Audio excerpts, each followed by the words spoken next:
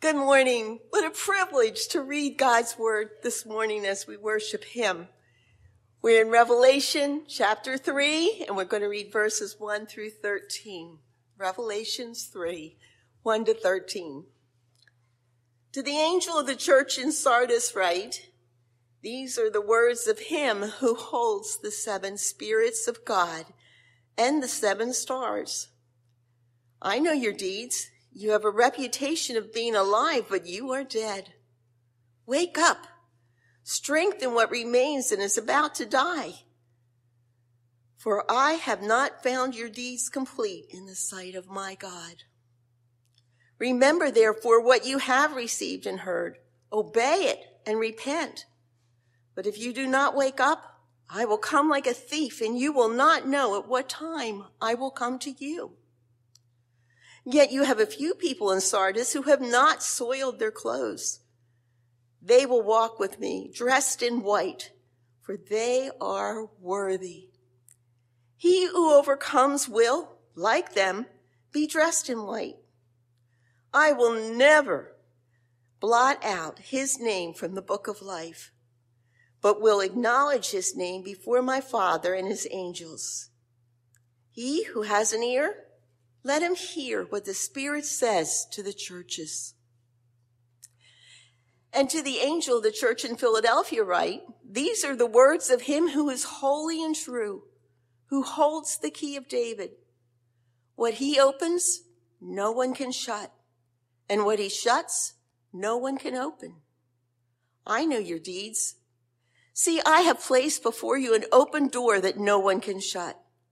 I know that you have little strength, yet you have kept my word and have not denied my name. I will make those who are of the synagogue of Satan, who claim to be Jews, though they are not, but are liars, I will make them come and fall down at your feet and acknowledge that I have loved you.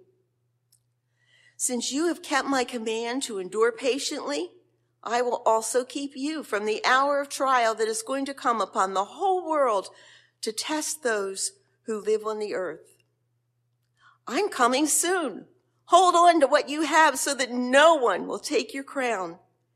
Him who overcomes, I will make a pillar in the temple of my God. Never again will he leave it.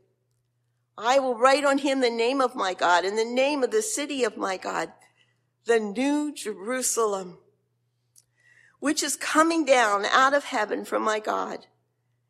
And I will also write on him my new name. He who has an ear, let him hear what the Spirit says to the churches. You may be seated. All right, good morning. How's everybody doing? You all right? Good. All right, that's fine. Just checking. All right, so let's say somewhere, maybe you told me you're going to stand here on the half-court line, and you're going to face that way, and you're going to flip a ball over your shoulder while standing on one leg with a blindfold on, and it's going to go right through the hoop over here. I might respond to you something along the lines of, yeah, when pigs fly. Or I might say, yeah, you have a better chance of a cold day in July, right? No, did I go right? And we would know what that means, right? We know we have these idioms. Actually, Zeno would be coming by the office tomorrow when you're in and say, what do you mean when you say when pigs fly? Because he's always trying to know these American idioms that we have, right? But we know that to say when pigs fly is basically to call something impossible. And in the ancient world, they had an idiom too for calling a task essentially impossible. And their idiom was conquering Sardis. Or if you were going to stand here and you were going to tell somebody you're going to make this shot backwards with one leg in the air or whatever, they might say, yeah, when Sardis falls.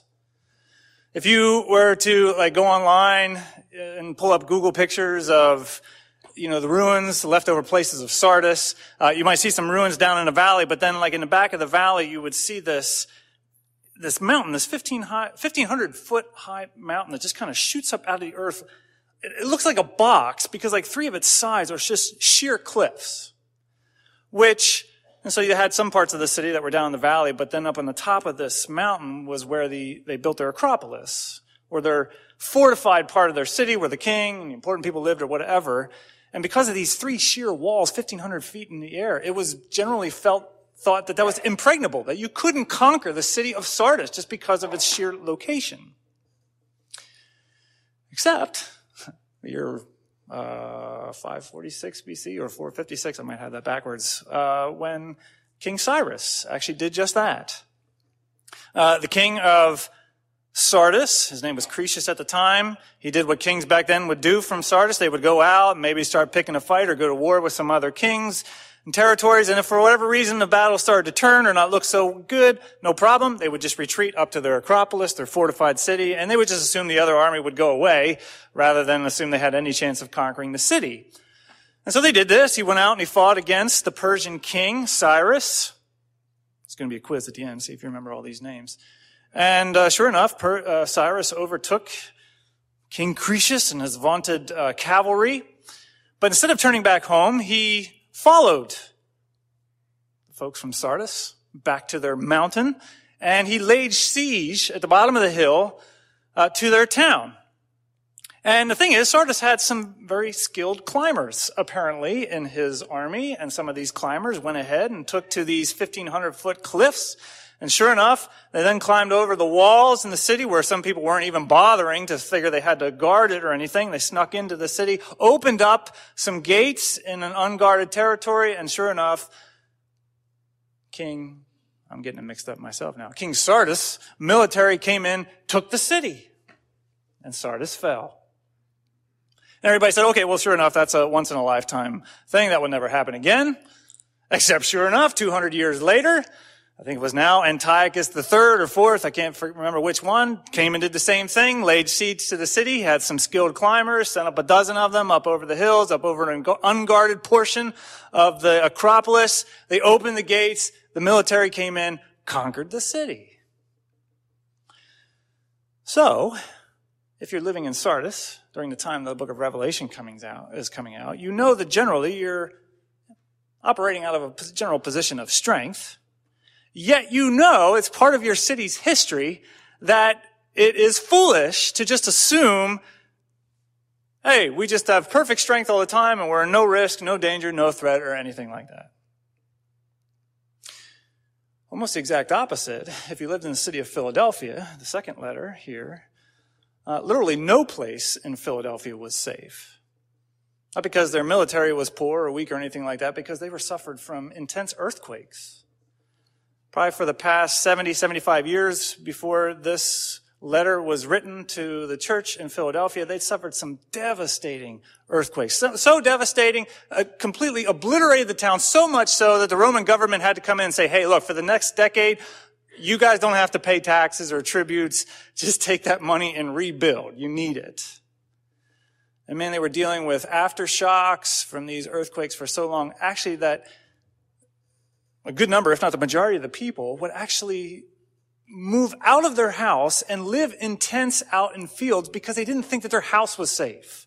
Because the next tremor might be the one that shakes the foundations loose, drops the house on top of them when they're sleeping at night.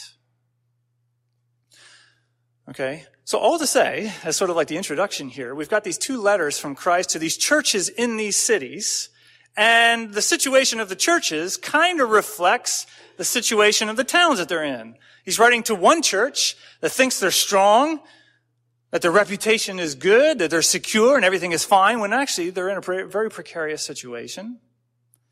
And he's writing to the other church that thinks they're utterly weak and has no strength. And yet he's telling them that they have unimaginable strength on account of Christ's presence with them. And so we're just going to kind of look through these 2 letters, just see what's going on here, because there's some great reminders, great challenges, great warnings for us as well this morning. All right, so let's talk it through. Again, to the church in Sardis, he's saying, look, you've got this reputation for health, for being alive. Maybe, I don't know, maybe they enjoyed good standing in the community around them. Maybe they enjoyed general peace and comfort, such that they thought the blessings of God clearly were upon them. And yet God says, you're in this perilous place. Actually, you're dead. You look like more like those tombs that are carved into the wall. There was a big necropolis on another hill just outside of town. You could see all these tombs in the caves on that hill. You look more like those caves. You are dead corpses. And so the question is, all right, what's the problem going on here in Sardis? And we're told three things. We're told in verse 2 that their works are lacking. We're told in verse 4 that their garments are soiled and dirty. And we're told in verse 2 and 3 and some other places there that they've basically fallen asleep on the job. And so the command is to wake up, rouse yourself, right? So all these things are kind of vague. It doesn't specifically clarify what's going on. But, okay, as we're working our way through these letters now, we're getting to the end of these 7 letters, we can start to make some pretty educated guesses as to what's happening. So like, for instance, when he says, I know your works, and I know your works are lacking, well, we've heard Jesus commend some other churches for their works, and those works are described, like the church in Thyatira. I see your works of love, faith, service, faithful endurance. Right? Or he says to the church in Ephesus, you're doing a good job bearing up for my name, but this I have against you, that you have forgotten the love for one another that you had at the beginning. So repent and do again the works that you had at the first. Or in other words, there's a pretty good sense that when Jesus is referring to these works that are lacking, probably you've got a church here that's really not too engaged in acts of love and service towards one another. Or if there's poor people or sick people or those who are struggling with this, that, or whatever, maybe the general sentiment is, not my problem. Or, I see you, but man, my life is just swamped right now. I don't have much time, for that or whatever. Okay, so that's what's going on in part. Their works are lacking. Then you got this whole soiled garments bit. What's happening there? Well, even there, we can probably make an educated guess, right? Because in all of the other letters, if you remember, if you've been paying attention and been awake the past couple weeks, right, we've heard what are some of the works that Jesus is particularly against. It's the works of like the Nicolaitans, or the works of this mysterious Jezebel and her children in Thyatira. Basically the works of these people who are coming in and teaching and leading God's people, saying, hey, look, it's okay if you want to flirt with, some of the gods of the surrounding culture or whatever. It's okay if you come today and you worship Jesus, but tomorrow you want to go and you want to worship Artemis, or you want to go the next day and worship Dionysius and engage in whatever practices they're engaged in, right? It's okay if you want to do that.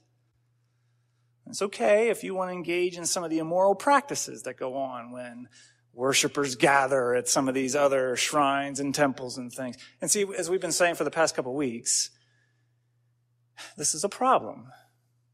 It's a big problem, actually. Because Jesus is very concerned to rescue a world that is drowning in worship of these false idols and these false and worthless gods.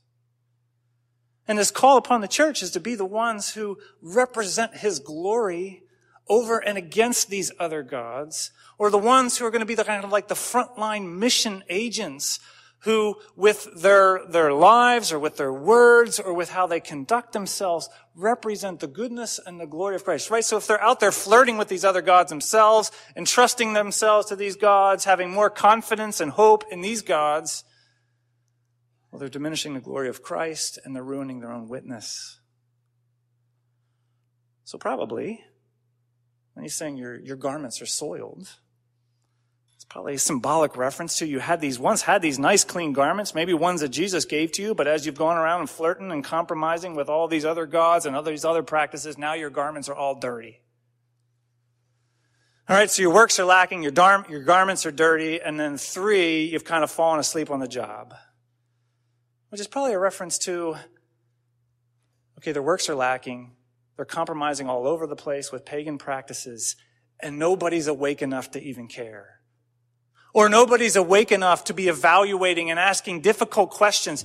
Hey, let's remind ourselves, what exactly is the truth of Jesus that was given to us, in the beginning, and how are we straying from that in any way? Or what are the things that Jesus asks of us and he calls us to? And are we compromising something of that? Are we yielding any of that? Or asking taking the difficult evaluation of the self and taking stock and saying, hey, yeah, are there any other gods out there that I am flirting with and I am entrusting myself to, that I am finding my confidence and my security and my identity in? Or gods out there that I'm more tempted to bow down and trust? Or gods out there that maybe I'm just even compromising and flirting with because it grants me a little peace and security that I might otherwise lose if I'm out there claiming the name of Jesus. Right? Nobody's asking these questions.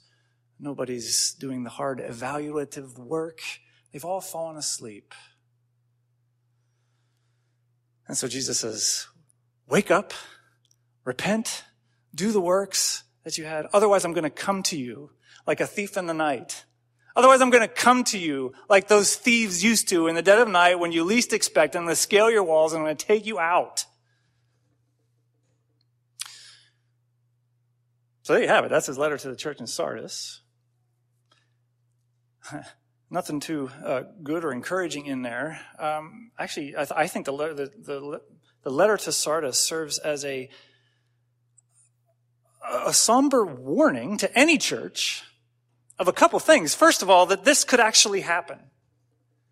That you could have a church that gathers regularly for worship, comes to hear sermons, partake in the Lord's Supper, maybe has a good standing in the community, maybe is enjoying general peace and prosperity in the life that they have, and yet they're utterly dead.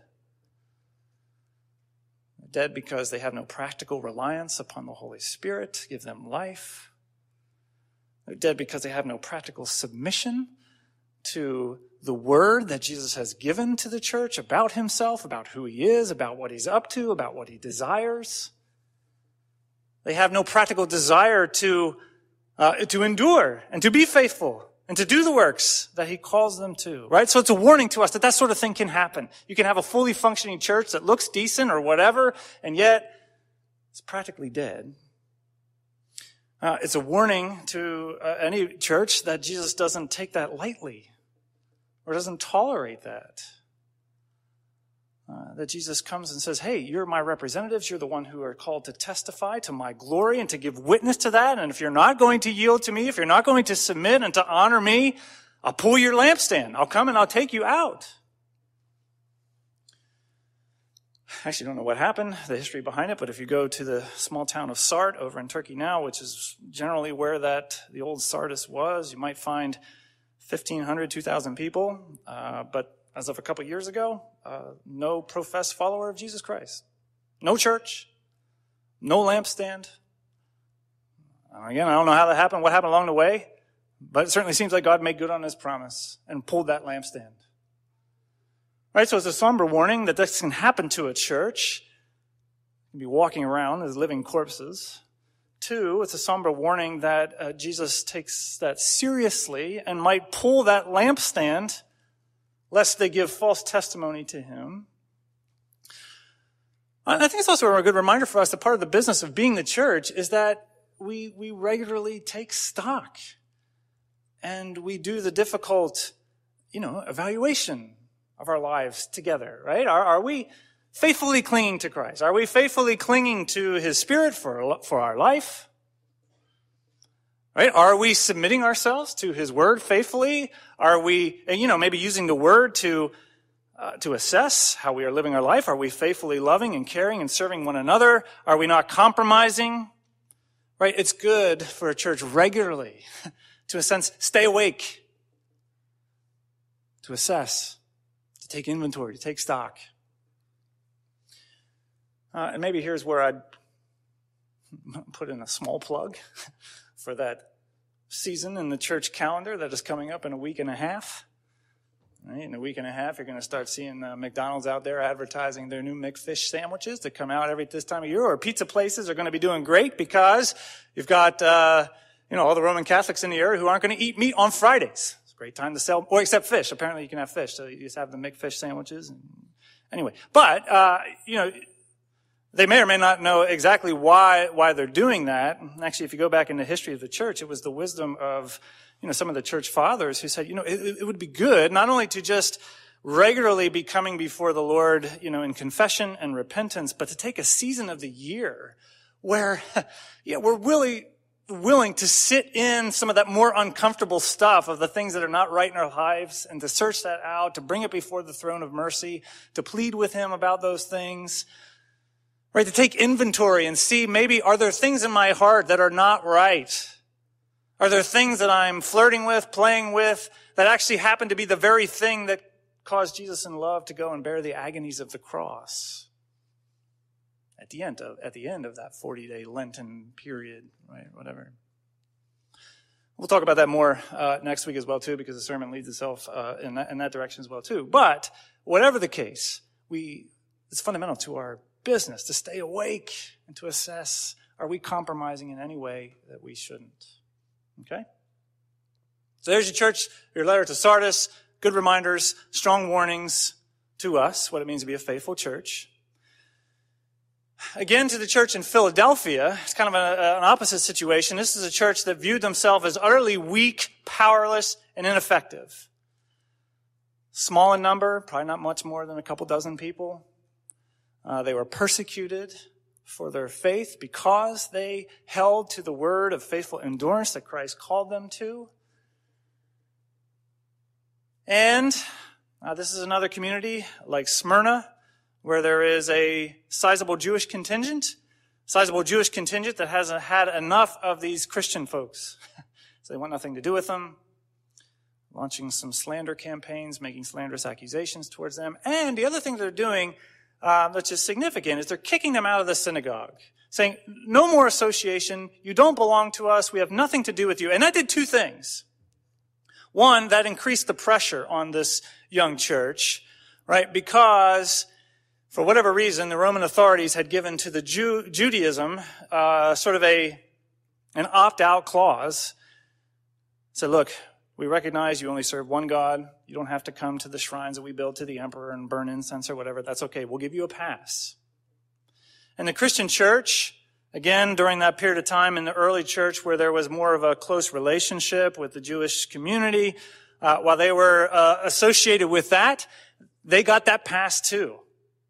But as soon as, the Jewish community kicks them out of the synagogue, says you have no part in us, we are not of you, whatever, now the pressure mounts. Now, if you're not going to go to the shrine and make incense to the emperor, who has bailed us out of our economic woes and problems, by the way, well, then we got a problem here. And I think there's a spiritual element to this as well, too. Like, just imagine if, you're a Jewish person, committing your life to Jesus Christ, but you've grown up on Saturdays going to the synagogue with your brothers and sisters or whatever. And then all of a sudden they say, no, get out of the synagogue. You're not welcome in the house of God, nor are you welcome a part of the people of God. You have no business in the house of God. You have no business in the people of God. And now you're being persecuted, slandered. That might shake you a little bit. It might lead you to ask some questions. I wonder, what am I doing here?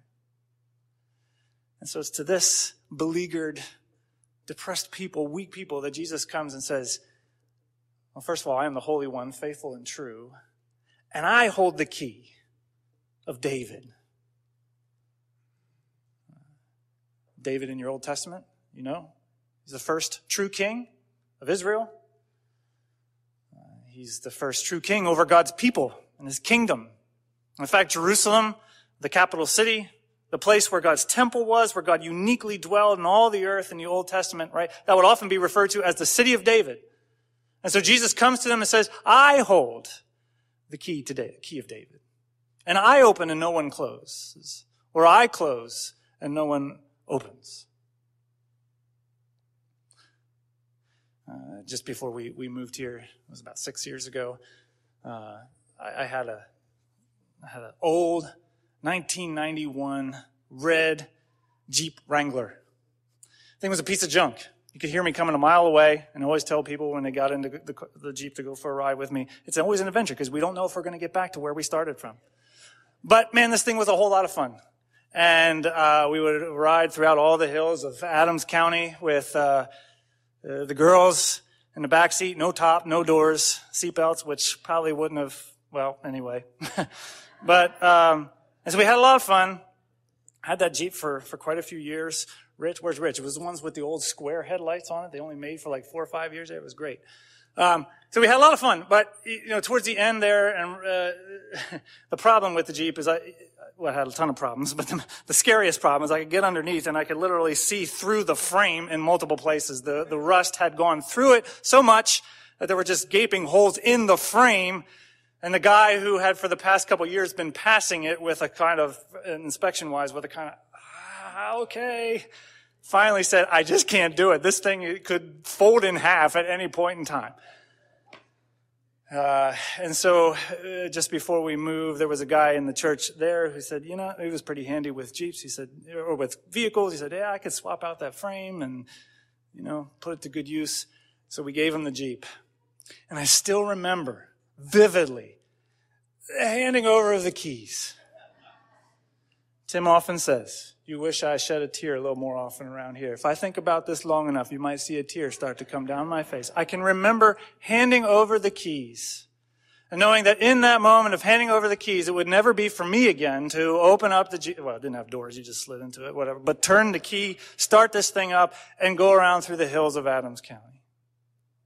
Or think about maybe if you've ever had to move and you had to sell your first home, and you think about you're selling this home where you raised a family, where your kids, grew up and played, where you worked blood, sweat, and tears to pay off the monthly mortgage on this place, and you're sitting there at the settlement table, you're signing the papers, sliding the keys across the table. That's a somber moment because you know that in so doing, now this house is forever closed to you.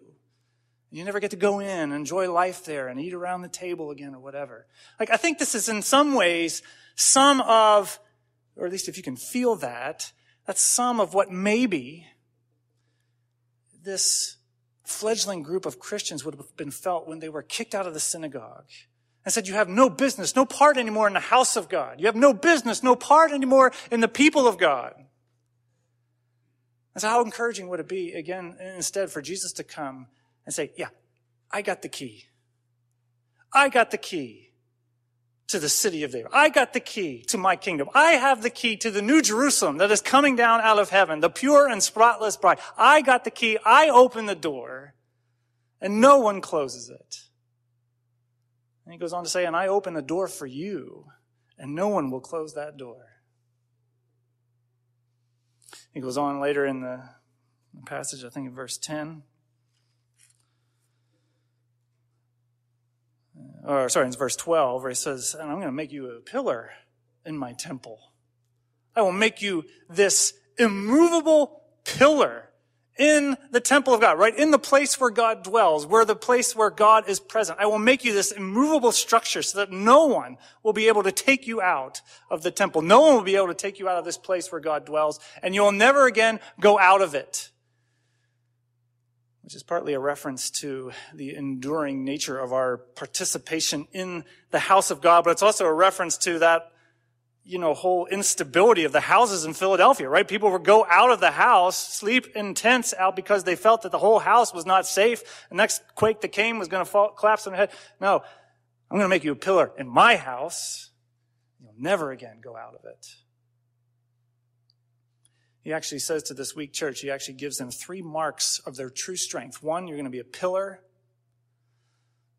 2, I'm going to keep you from the hour of trial that is coming upon the whole earth to test them, to see who it is and where their allegiances lie, right? There's this time of trial and testing that's coming upon the world and the communities that the churches in Philadelphia knew and lived a part of. And God says, I'm going to keep you from that trial.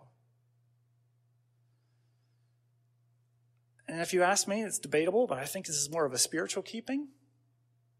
Right? God doesn't seem to promise to any of the churches the avoidance of physical affliction. All of them are suffering trial and tribulation. I actually think this is more in line with what Jesus prays for his church in John chapter 18, where he prays to the Father, look, I pray that don't take them out of the world and out of the trial and suffering, but keep them from the evil one. And I think that's the picture here. There's this trial that's coming that's going to test and shake people.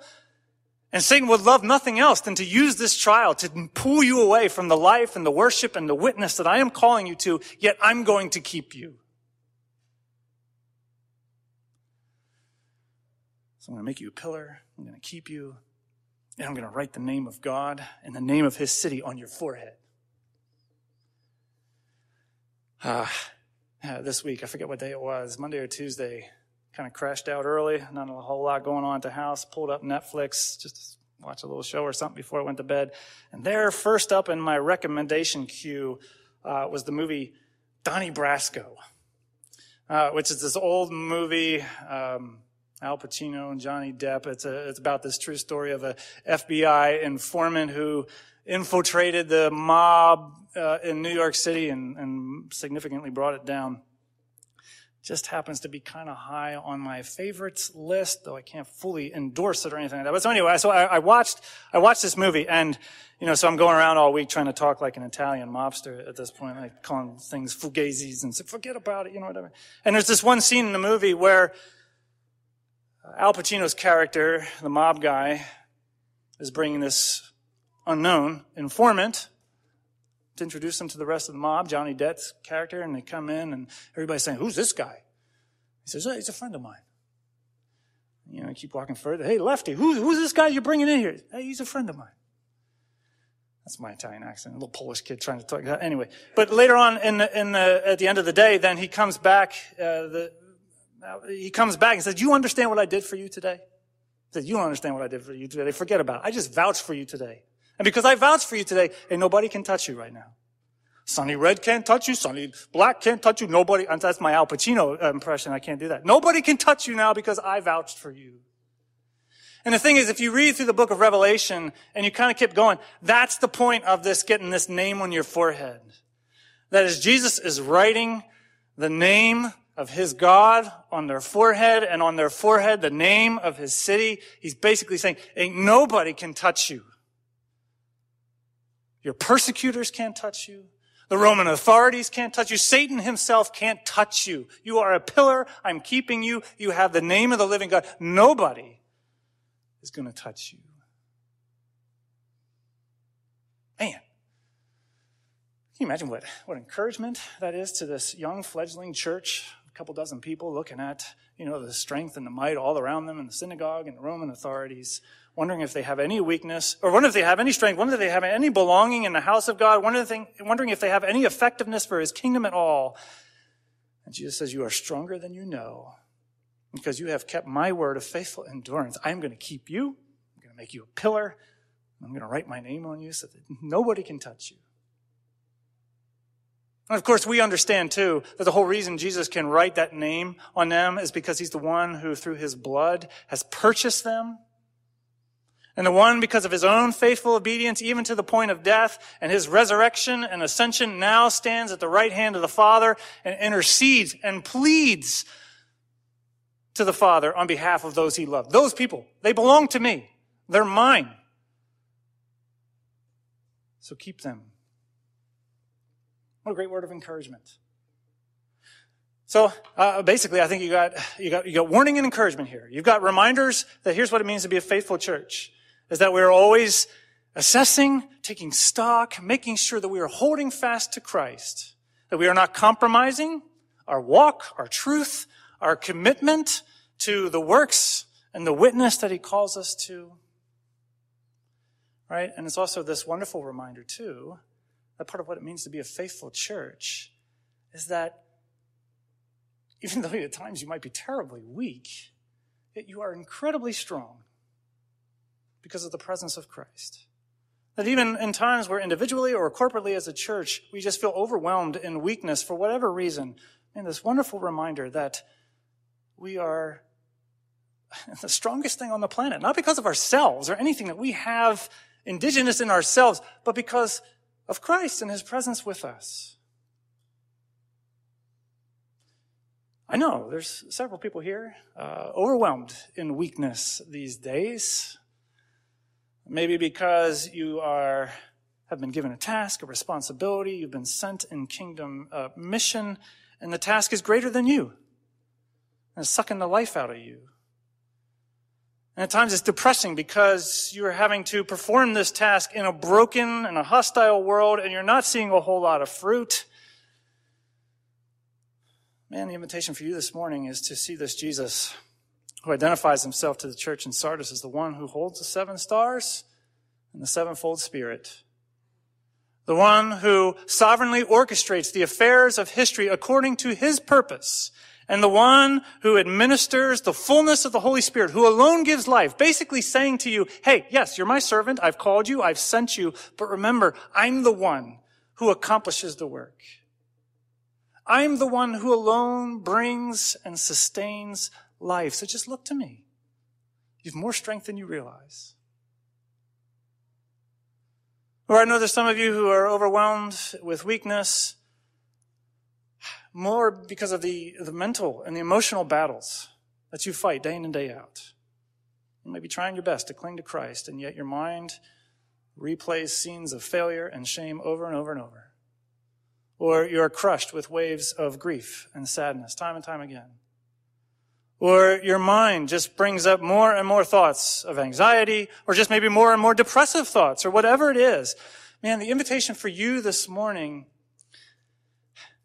is not to buy the general worldly wisdom that tries to say, no, you are worth it, you are great, and look at how, whatever, and just think more better of yourself. No, the invitation for you this morning is to see and savor the glory of Jesus. This Jesus who, see the picture of Jesus in chapter 1 with his white hair and his eyes of fire and his royal robes and his feet of burnished bronze, his face that is shining on you with the radiance of the sun in full force. This Jesus who suffered and died, but now is the ever-living one who has defeated the power of death so that he could wrestle the keys of death and Hades away from the rulers and authorities and the principalities, the forces of evil. And remember, as in all these letters, they're bookended by a glorious vision of Jesus. And then at the end of each letter, Jesus promised to share all that glory with you, right? So he has conquered the power of death. He has wrestled away the keys from death and Hades so that he might lead you into his resurrection life to the full. Some of you are struggling in weakness, just actual literal physical weakness, and you wonder of what value or what service you can give to the kingdom. Or maybe you're struggling with spiritual weakness, whatever that may be. Man, just look to this Jesus who says, I am the one who holds the key to the city of God. I'm one that holds the key to the kingdom. I'm one who holds the key to all that God has in store for you. I open it and no one takes it from you. I open a door for mission purposes or whatever, and I lead you through it, and nobody can withhold that from you. Nobody can touch you now because you have my seal on you.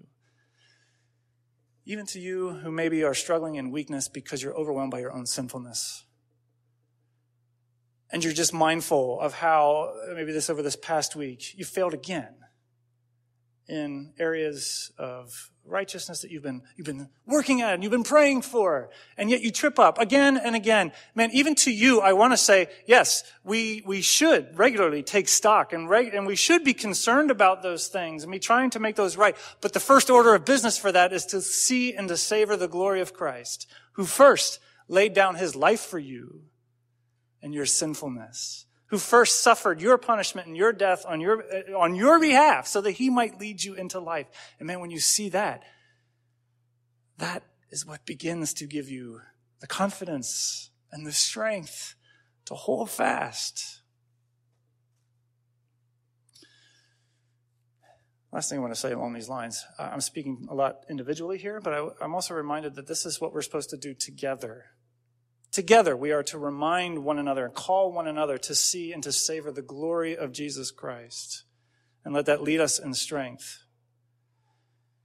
I was reminded of that this week. I guess it was Friday morning. I went over to just pray with Vince over at Chester County Hospital before his surgery. Figuring I'd just go in there, share a passage of scripture, pray with him, just try to be of some kind of encouragement before he goes in. And as often, and pretty much every time, as it always happens, even before I can start sharing anything or saying anything, Vince just goes off on that, Pastor, I want to tell you, I'm just at peace. And let me tell you why I'm at peace. And he goes through a long laundry list of all the ways God has proven himself faithful to him over the years.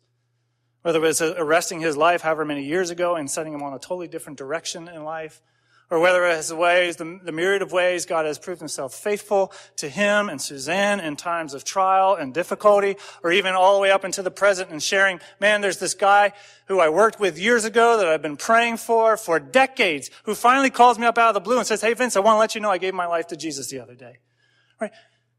And so at the end of it, okay, Vince, well, let me read Psalm 139 for you and pray for you here. Thanks. And I walk out of there more